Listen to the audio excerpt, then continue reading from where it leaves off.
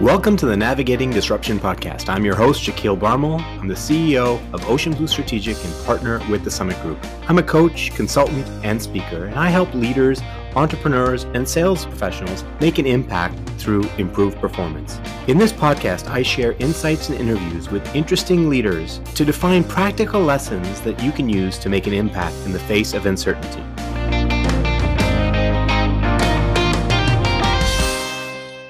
Danny Kelly interviewed me for my first job. It wasn't your typical interview, or the one I prepared for. You will hear that story here. Danny was one of those influential leaders in my career. I didn't report to him, but he earned my respect because he was a teacher.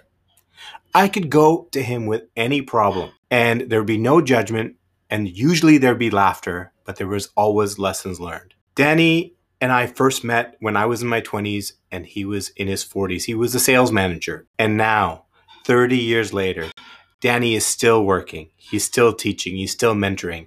He's the regional manager of Powersource Canada. Listen in as we reminisce about the good times and the lessons we learned. Enjoy the conversation. How you doing, Danny? I'm doing good. I'm thrilled to be able to connect with you. Thanks for making the time. Hey, no problem. I'm proud of you. You're doing really, really well for yourself. Oh, for you. Thanks, Danny.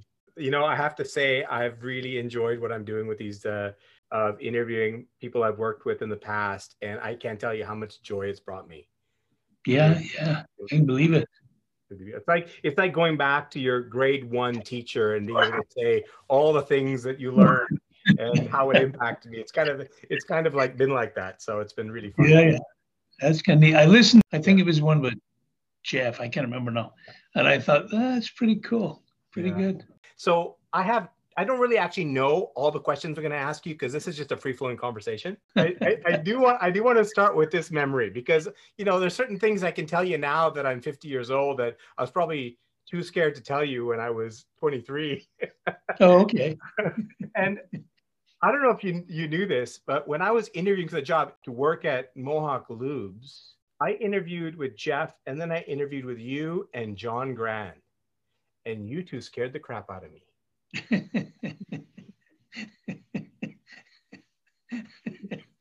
I was probably more John than me. I'll tell you what it was. It was actually, I remember the exact sentence. It was something like, and you got to effing go to the plant and tell them we need our product because we can't do business. That was probably me. Oh, man. Danny, you turned out to be one of the best mentors in that time of my career. You know, there's a few things very clearly I learned from you. When there was conflict between sales and manufacturing, but I learned later in my career that is more common than not. Right? Yeah. Conflict between sales and manufacturing, conflict between marketing and sales. But I got to see it firsthand. And what I also witnessed with the way you and John managed things is you could have conflict and tell people what you thought in a conversation, but then it was over. Right? Sure. Yeah. I remember when Matt, the plant manager, came over one time and we were talking about pricing, setting the pricing up for the next year.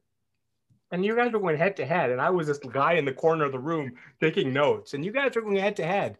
And then it was lunchtime. And John said, "Shall we go for lunch?" And then we went for lunch. And it was nothing but howling laughter all lunch. And everyone was happy. And I thought, oh, this is really great. Everyone's in a good mood again. And then we went back in and back at it. Back in the room. Right? So separating personal relationships from business conflict. That was my first chance seeing that. And I realized it's really important. Shaquille, I honestly think back then, like I do a lot of stuff based on my gut feel, right?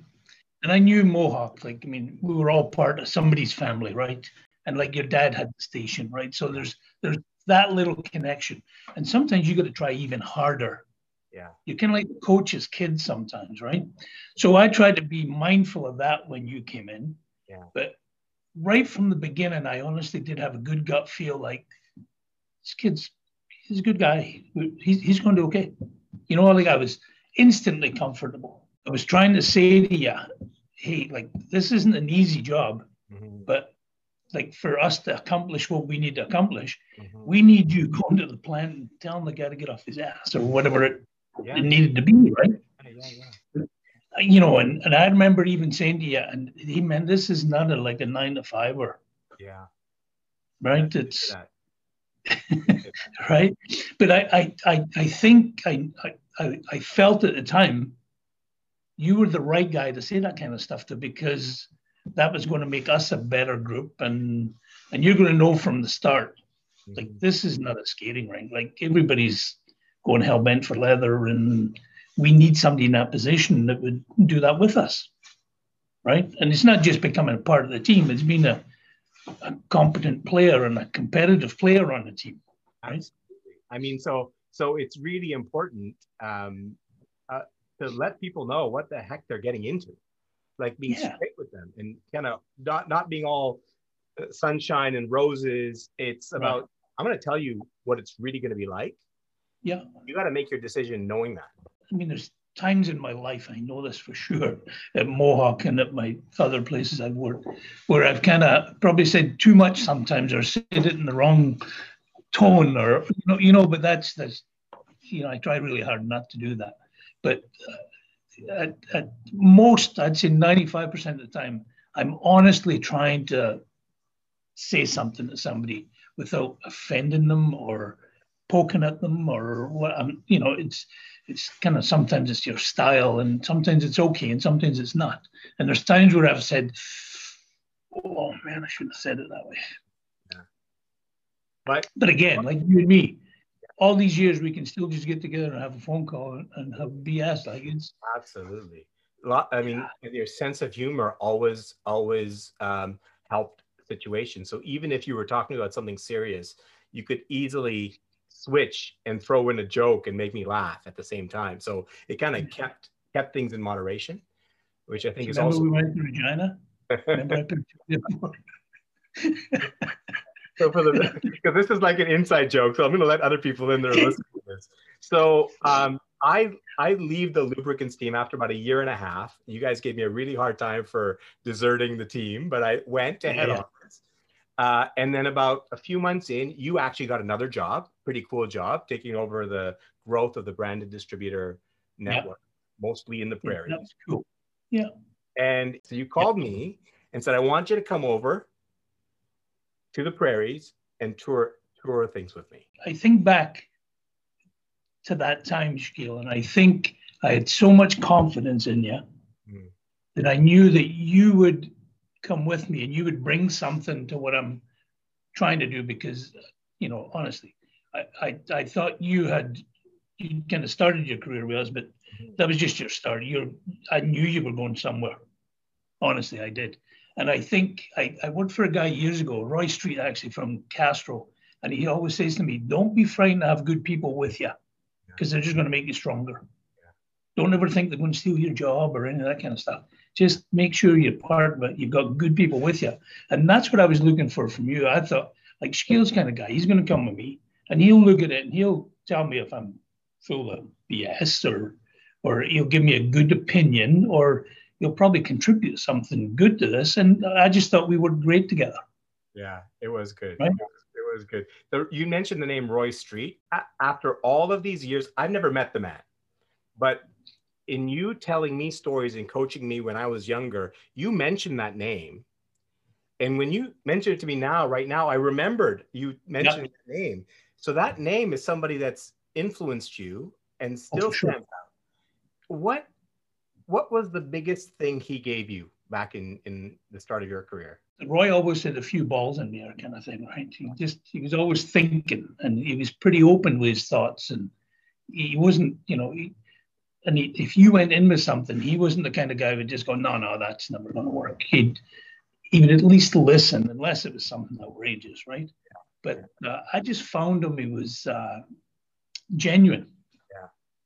Right? He was just a really good guy. And one thing that did strike me away, after he met you, he'd come back 1 year later and he'd remember your wife's name and your kids' names, and like he was just really connected with you, sort of thing. He passed away about 3 years ago now. And one of my, Brian from Duckham's in England, I still keep in touch with him. He sent me a note, let me know that Roy passed away. Kind of. Remind me, because I wanted to dig in way back when I worked with you, but I wasn't, didn't have the presence of mind then. You actually got your start as a mechanic, right? Yes. Can you kind of walk me through how you went from mechanic to basically being a manager in a corporation? Shaquille, I tell you, I worked in Scotland. You had to be in a trade as an apprentice by the time you were 15 and a half. Okay, because you left school at 15. And I was joining the Merchant Marine. I'm going to see the world. My three brothers had been in, my grandfather had been in, so I'm not going to get an apprenticeship. So I joined the Merchant Marine, went for a couple of years, came back, worked with Daco belts kind of thing. And then when I emigrated, I thought I need to get a trade. And you have the opportunity in Canada to start a trade almost at any age, right? And I was pretty mechanically sound. So I took an apprenticeship. And I worked for a Citroën Fiat dealer in Calgary, and then finished up at another Fiat dealer and then the Jeep dealer. But I was in my fourth year of my apprenticeship, and the guy from Castrol Oil came in, and he used to call on us, and he says to me, "How about you come work for me?" You know, and I kind of, really? And he says, "Yeah, you've been good at this, Danny." Well, I said, "Yeah, but I got to do my apprenticeship and stuff." And he says, "Well, give it some thought. Yeah. We'd be open to interviewing you because I think you'd probably a fit for us." So then I went to my instructor at the SAIT at the time and talked to one of the guys. He was a really good guy. And he says to me, "You know what? Do you really want to be a mechanic for the rest of your life?" And I said, "No, I wouldn't mind being like a service manager or something, but I don't want to be the mechanic, to tell you the truth." And he says, "So pull the plug, go take the sales job." He says, "And if you come back in 2 years, anybody will hire you as a fourth year apprentice, no problem." Yeah. So I did. Yeah. That's exactly what I did. I got interviewed with Castrol, took the job, and kept my toolbox in the basement for a year because you just never know, right? And then I was with Castrol. So you had somebody that kind of gave you a shot at it, gave you an opportunity. Yes. Yeah. And then you went to seek advice and seek help from somebody, and they just to get someone to bounce it off. And again, I went to a guy, one of the instructors that I thought was because you had different instructors even at SAIT, right, for different electronics and all that kind of stuff. And this guy, Norm, is just super good guy. Yeah. You know, and him and me just kind of connected sort of thing. He was like a big brother or dad or something. I don't know at that time, but just the kind of guy I can go and ask him and I know truly he's going to tell me. Yeah. You know, and that's what made me make the switch. And, you know, the funny thing is the Irish guy that I went to work with, Morris, again, like Shaquille, I've been so fortunate that most of the people I worked with are good people. Like I just, you know, sometimes you can't, they say you just fall in and you come out smelling like a rose kind of thing, you know, and this guy, he interviewed me, and then his boss, John McDonald. Do you remember John McDonald? Totally remember John McDonald. Absolutely. John was the general manager of Castrol at that time, right? Oh, okay. So then he interviewed me, and then they decided, they're going to bring me on board. So that was me into the sales game kind of thing, right? And then they moved me to Vancouver in 79 or something, because they were going from a bunch of jobbers to just having 2 distributors. So they're going more distributor based. Yeah. And then that's why I finished up out there. And then when Roy came out there, I'd actually switched to work for CleanFlow, which was a sister company for a couple of years, straight commission. And Roy phoned me one day and said, "How's it going?" And they just bought Spartan. They just bought Spartan Oil. So he phoned me, "Hey, why don't we go for lunch?" I said, "Why don't you come work with me?" Gosh. Mohawk. And I'm saying, "Re-refined oil? Roy, I work for Castrol right now." And he says to me, "Well, come see the plant and then tell me what you think." So he took me for a tour of the plant, and I saw the process. And it was ahead of its time. It really was. Just excellent, actually. When I looked at the quality and what they were doing and how they were doing it, and well, you know, just so everybody who's listening that doesn't know anything about re-refined lubricants, so we would have trucks going out collecting oil from tanks in the back of garages, and the oil would come back. We would take it to this plant in North Vancouver and clean it up, process it over and over and over again. And like out the other end comes beautiful, golden, clear base oil. Base oil. Yeah. It was amazing to see that early in my career. It was so proud to know that you were part of something like that. You know, Shaquille, the real secret that they had as Mohawk at that time was, you know, if you bring in garbage, you've got a lot of garbage to dispose of, right?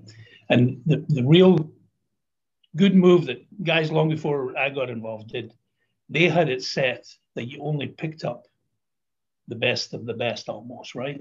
So when all the drivers had pipe wrenches, yeah. And I know when I joined with Belcorp, I gave them all aluminum ones because those big steel ones were pretty heavy. Yeah. But the idea was drop the pipe in, take it up 6 inches or so, clamp the pipe on, right? So you weren't taking all the dregs. And then, of course, the benefit for Mohawk, well, the stations was we managed their tanks for them. Yeah. So it kept their tanks clean and we didn't get any junk kind of thing, right? Yeah, it was all locked up, I remember, to keep water out and all that kind of thing. Even when we went to a garage, like internally in some garage, we still didn't put it to the bottom of the tank. Because it was the better you bring in, the less you have to deal with. And that isn't that life works, garbage in, garbage out. You know, that keeps you know, one of the things I remember, one of the biggest insights I had in that time, I was working on a project to kind of see if we could develop a strategy for growing the lubricants business when I moved to the strategy department. And I remember a big light bulb went off when I asked, I can't remember if it was John McDonald or he had already left. It was Chris that took over for him. And I asked the question, what is your ideal state in business? And they basically said, if we sold every drop of our product as base oil, that would be our dream. Yeah. Then you go over to the lubricant sales team saying, what's your dream? Well, we want to sell this product and this product and this product, which had there were specialty lubricants with additives and all sorts, because you can get a higher price for that, higher margin for that. And I realized at that moment that we had two parts of the business that were actually set up to be in conflict. So unless you could find a way to navigate the interests and align the interests, and that was actually the first time in business that I realized that unless you get at the base level, people aligned as to what we're trying to accomplish here, you're going to see conflict happen. And I think that was a big part of the conflict we had around pricing, and everything stemmed from that. Sure. And you know, I think based on that, again, you've got one group that are targeting because they're marketing guys kind of thing, right? And you've got the other guys that just want to turn all the gears and all the pumps on. Yeah. And just let the stuff flow in and flow back out again, and not a lot of interaction with anybody. Yeah, absolutely. Or cost attached, right?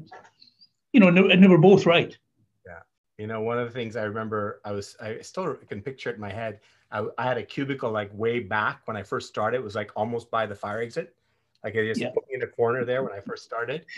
And right after lunch one time, you strolled over and you said, hey, come with me. And then you took me for a walk in the warehouse. And as we walked, you were kind of asking questions out loud of, you know, when you see this rack empty, what does it make you think? And then you'd walk around and say, when you see that guy running around like that, we got a big order coming in. And you taught me how to basically manage by walking around and pick up things and observe signals and ask questions. I use that practice for the rest of my career. I was just finished being a COO at a large organization, and I would regularly just pop around the office, walk around, and the things you'd see, you'd hear when people didn't know you were coming, you know, nothing bad, but you'd hear a few things, pack it away, and you remember. And so really great lesson you taught me about just sometimes get out of your desk and go look around. Go look around. And you know, I think if you don't need to become one of the guys, but you just need to be there with the guys and gals sometimes and just see what's going on and have them so that, I mean, I remember an accountant, I think it might have been Freddie Ginger that said to me one time, if you want to get 10% saving or trim off the fat of 10%, don't go to the employees and tell them we need 10%. Just tell them we need to try and do some trimming and tidy things up and see if we get a better margin or something. It says you'll get more than you would ever ask for. Yeah. Yeah, You know, that's how I felt with people in the warehouse and all that kind of stuff. We're yeah, just walking with the guys kind of thing, right? And then people start to tell you stuff. yeah, absolutely. People feel confident with you, right? And I think no different than you and me. Like I said, when we went to the prairies, I was really comfortable with you coming, Yeah, right? yeah, I yeah, think Gary comfortable once. I wasn't quite as comfortable with him because he's sort of looking at everything, trying to compare it with something, right? yeah. You He's were kind of there judging. before. Yeah, I'm curious. Okay. He was judging, right? Yeah, yeah, Well, that's one thing about that trip I remember. I'll tell you the story, and you'll remember it because you clearly have an amazing memory for little stories. You asked me to come out to the prairies in the dead of winter, right? yeah, So you told me it's cold in the prairies yeah. dead of winter. So I did my research, and the day before I'm getting my flight to arrive, I think it was in I don't know what, Regina, I think, or Saskatoon. Regina, yeah, yeah. We're on like a 2 o'clock flight or So something I go to coming Mark's Work Warehouse and buy the biggest parka I could find. in. And so I show up at the airport with my parka, and you're there almost in a short sleeve shirt Sunday and saying, "Yeah, you won't need that. We got a heat wave." Yeah, yeah. So I But got you this were equipped parka and ready, on a right? hot day, running around the city with I was like 20-plus-year-old kid, and it was a sunny day, and I had this On a parka. Sunday too, eh? It was on a Sunday It too. was on a Sunday too, absolutely. Yeah, Remember that. yeah. But speaking of that experience as managing the branded distributors, trying to grow that, I mean, you were doing deals at kitchen tables, Oh yeah, for sure. right? We were in farm country, and Yeah, yeah. and I Yeah, remember, I remember I yeah, did one in Langenburg, Saskatchewan, yeah, I remember that. and I had to go out and get the contract signed. Yeah, And I went to the house. The guy's wife took me in a pickup truck out into the field. He climbed down off the uh, combine. She climbed in the combine and kept going. And he came in the pickup truck with me. And we sat there going through the documents. But I pre-sent him a set so we didn't have to read every word kind of thing, right? But, we still had some questions. And I remember there was mosquitoes inside the truck and everything. Probably sat in the middle of that field for about 20 minutes or half hour. yeah, And his wife kept going up and down with the combine. yeah, And then he finally came or she came back and he waved to the window and she brought the combine over. He climbed in, jumped in the truck with me and took me back to the house, and I got my rental car and went back to the hotel. And that was the deal signed and done. But like the guy's farming, he's harvesting. Like he just got to kind of work in with them, right? yeah, But absolutely, that's why they were such good people, yeah, right? It was just a different way of doing business. But if you go, like I learned right at the very beginning, don't go there with a suit and a tie on. They'll think you're from the government or the bank and they won't like you, right? So you just kind of dress for the occasion and became part of what they do. and Yeah. I remember years later. So again, I'm back in this organization, COO, and I'm responsible for stewarding our big sponsors and donors. And one of the family, so there's a company that owned a lot of car dealerships, and they were big sponsors of ours. So I'd go to Calgary and I'd go meet them. On a Sunday, I was at Earl's in Calgary with the owner of the company, his son, his daughter, son-in-law, and his wife, and we're having lunch at Earl's. And I remembered you then because we took that family out to the keg that one night, right? Yes. The family out. It wasn't just the Yeah. deal we were doing with the No, CEO, no. it was the whole Yeah. family. Yeah. Yeah. Because they're part of this. They're part of it somewhere, right? Yeah. And Yeah. it's just, and I think inclusiveness with a lot of things. I mean, it's the same. I had the guy up in Campbell River, Ross Hicks, Sure. and I made sure I included his driver and his bookkeeper anytime we went for lunch with Mulak and me or whatever, right? I just make them part of it because there's a lot of companies you can deal with. If somebody takes a dislike to you, Yeah. you may be the person in the back that nobody really notices. Yeah. They can make it really tough. Yeah. Absolutely. Yeah. Yeah. So keep it. You got to be professional, but you gotta include everybody and be informal when you can be informal. That's how you. Yeah, I mean, I think sometimes companies get tied up with their brand, Yeah. and they think the brand is everything. Right. And the brand is extremely important. Yeah. Boy, I'll tell you what, it's tough to sell something if people don't like you or Absolutely. if you rub them the wrong way. And you have to recognize that sometimes Sometimes I remember calling on a guy in Lethbridge Yeah. at the counter, and just something about him. Yeah. I got along with all the other counter guys. Yeah. And way back then, it's back in the 70s, I smoked. Yeah. He didn't like you if you smoked. Yeah. So I learned then not to light a cigarette before I went in, so at least I didn't have it on my jacket, kind of thing, right? And then over a period, him and me got along fine. Interesting. But You it just say that. I did. Yeah. He Well, didn't you like just said that about people and relationships and the value of a brand. So there, I have data to prove that. What that point you just made. Years later, I was doing some work for Auto Trader. They do the advertising of the cars. Yeah.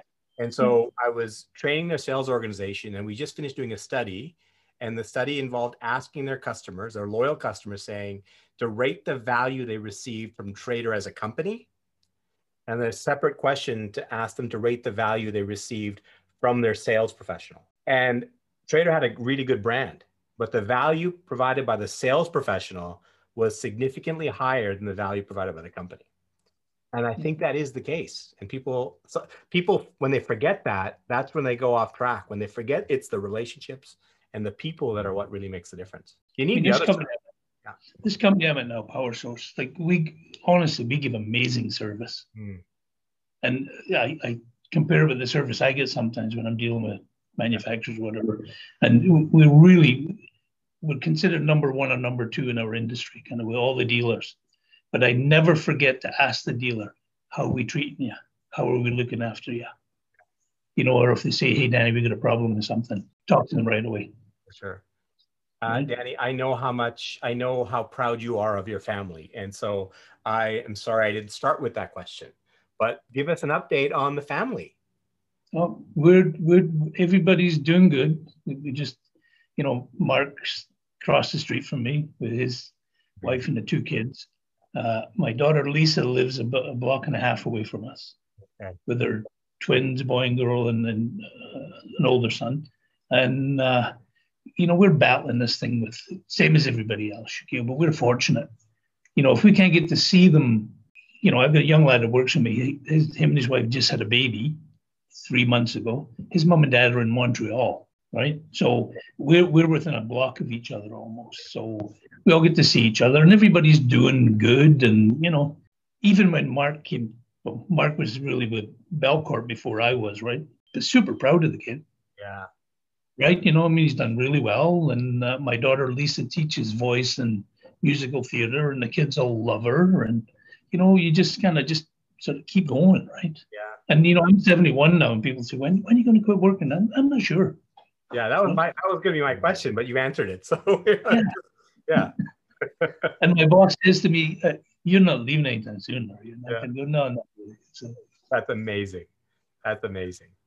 Like I said earlier, I'm so fortunate. Like you mentioned John Grant. Yeah. Right? Is he super guy to work?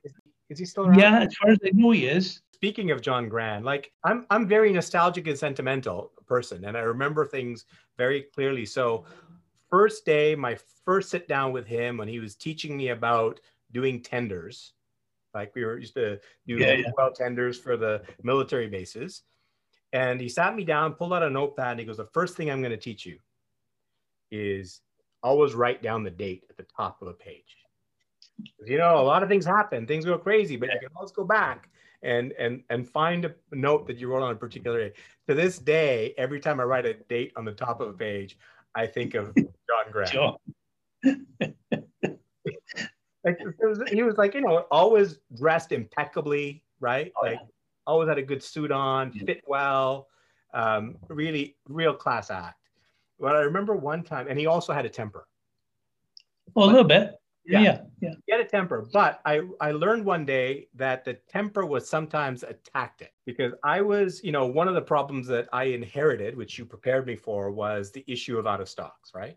And nothing makes a sales guy more upset is than selling a big deal for a truckload and then finding out we're back ordered. So I remember there was a particular day, and all I guess we were out of stock on something, and John comes from the warehouse, walks out, and he just starts yelling at all of us in inside sales.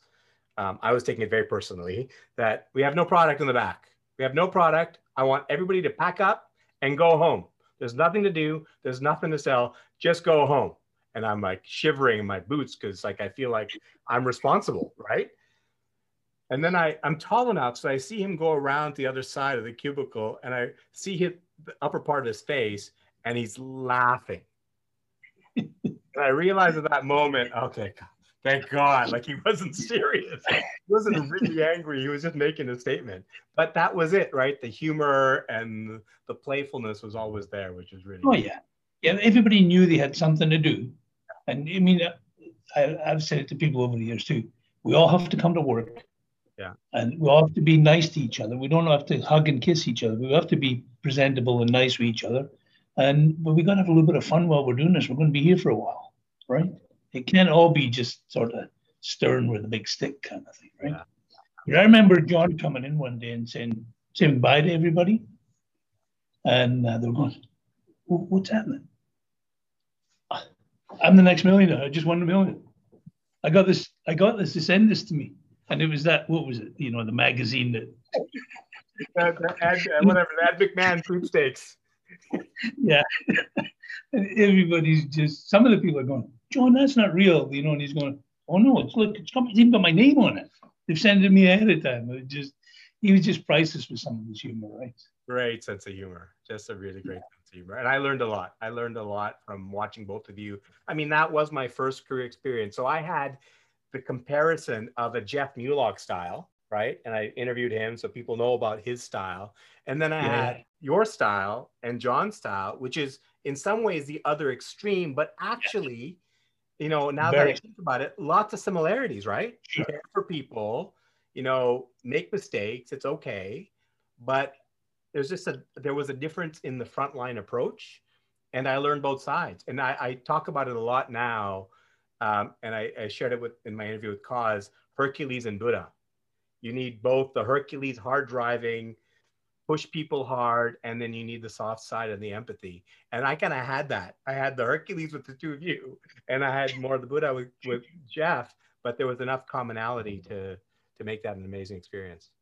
Yeah, and I mean, I worked with Jeff when they brought Jeff into that group, and he became the general manager, basically, for our group. And I learned a lot from him too. Like, he was pretty composed, like always composed 99% of the time, right? And nothing kind of made him go.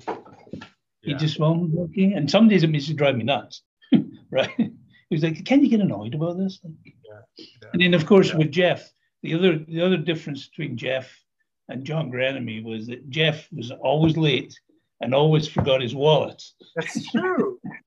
I remember one day we were driving back from Langenburg, and we're about half hour towards Saskatoon, and he says, "Oh, I've left my binder." Yeah. Like he was just bad for stuff like that, right? So he phoned the dealer. He says, "Can you go back?" "No, I can't go back." Phone the dealer and says, "Can you put on Pure later for us tonight?" The other fun thing about Jeff, I remember when I was talking about Jeff, is that he used to work late one night a week. And do you remember he used to measure his progress by how many pieces of paper he had on the floor? On the floor, yeah. Throwing stuff on the floor. And then when he had the floor was covered, then he knew it's time to go home because I've done enough work for the night. Yeah, we had some great people, eh? That's why we all stay somewhat connected over the years, right? You know, Jeff Campbell. Gary Cartwright. I mean, I've worked for a lot, Roy Street. I worked for some great guys. Even Jim Wright way back in the days after they bought Spartan. Yeah. And, you know, not only met really good people, but actually worked with good people. And I never, ever thought I would experience the Mohawk thing again. Yeah. But this Powersource crowd, pretty close.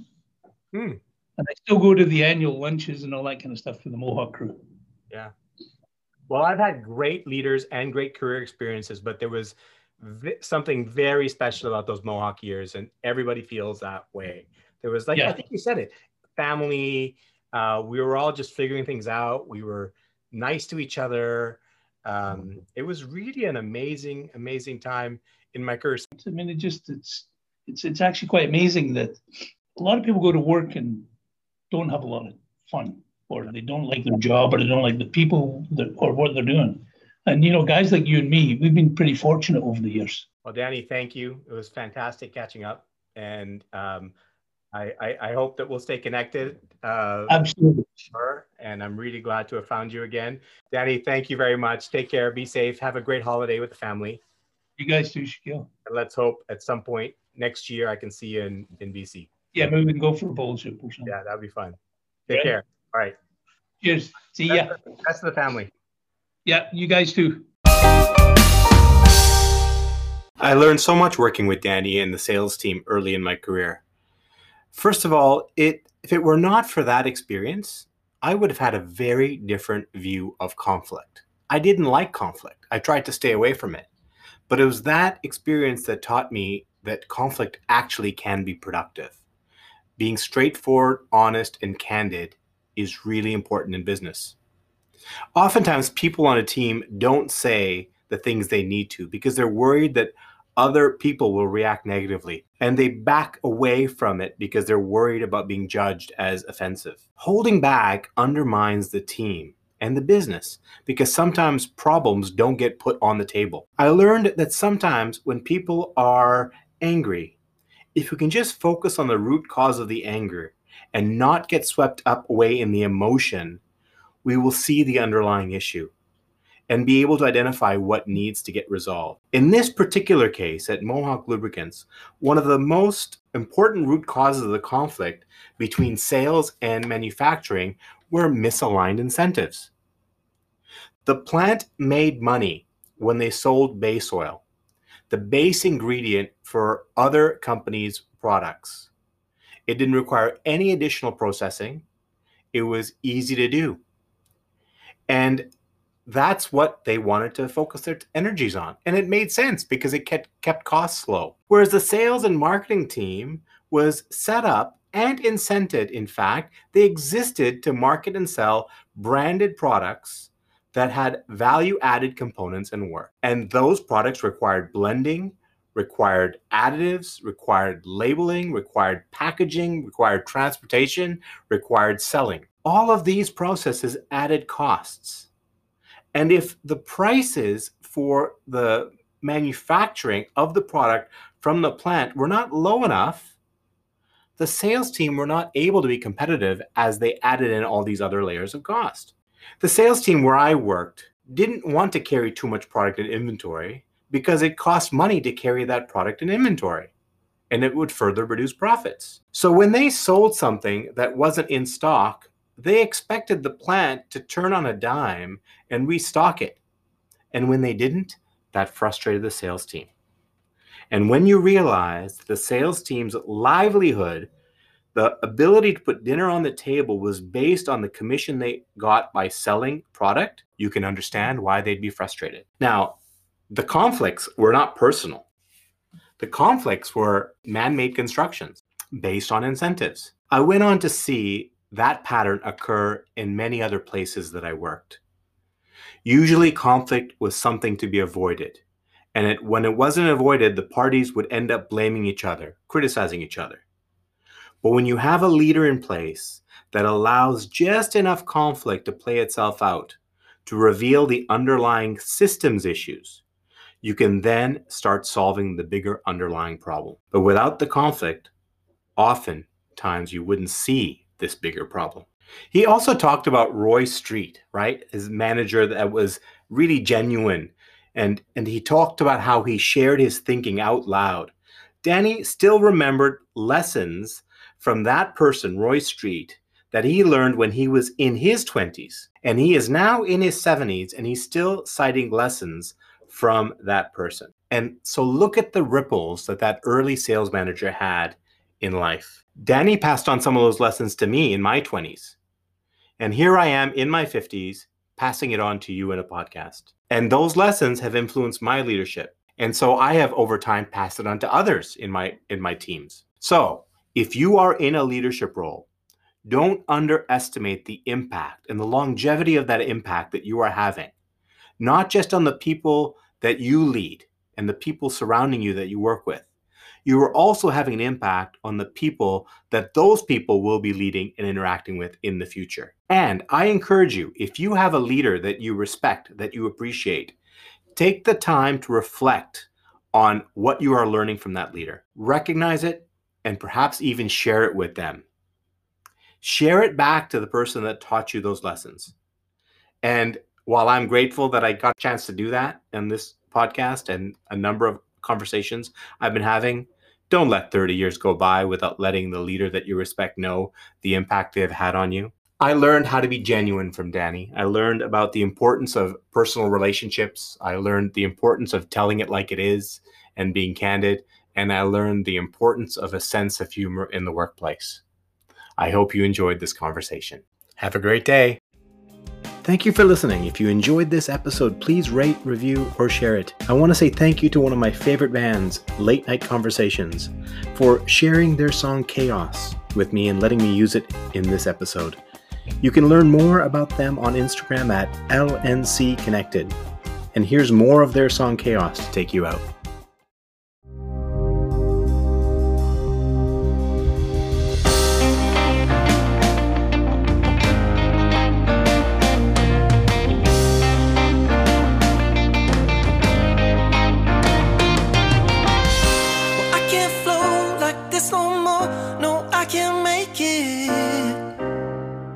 Far behind my eyes, mediation, suffocation, it'll break me. Information in disguise.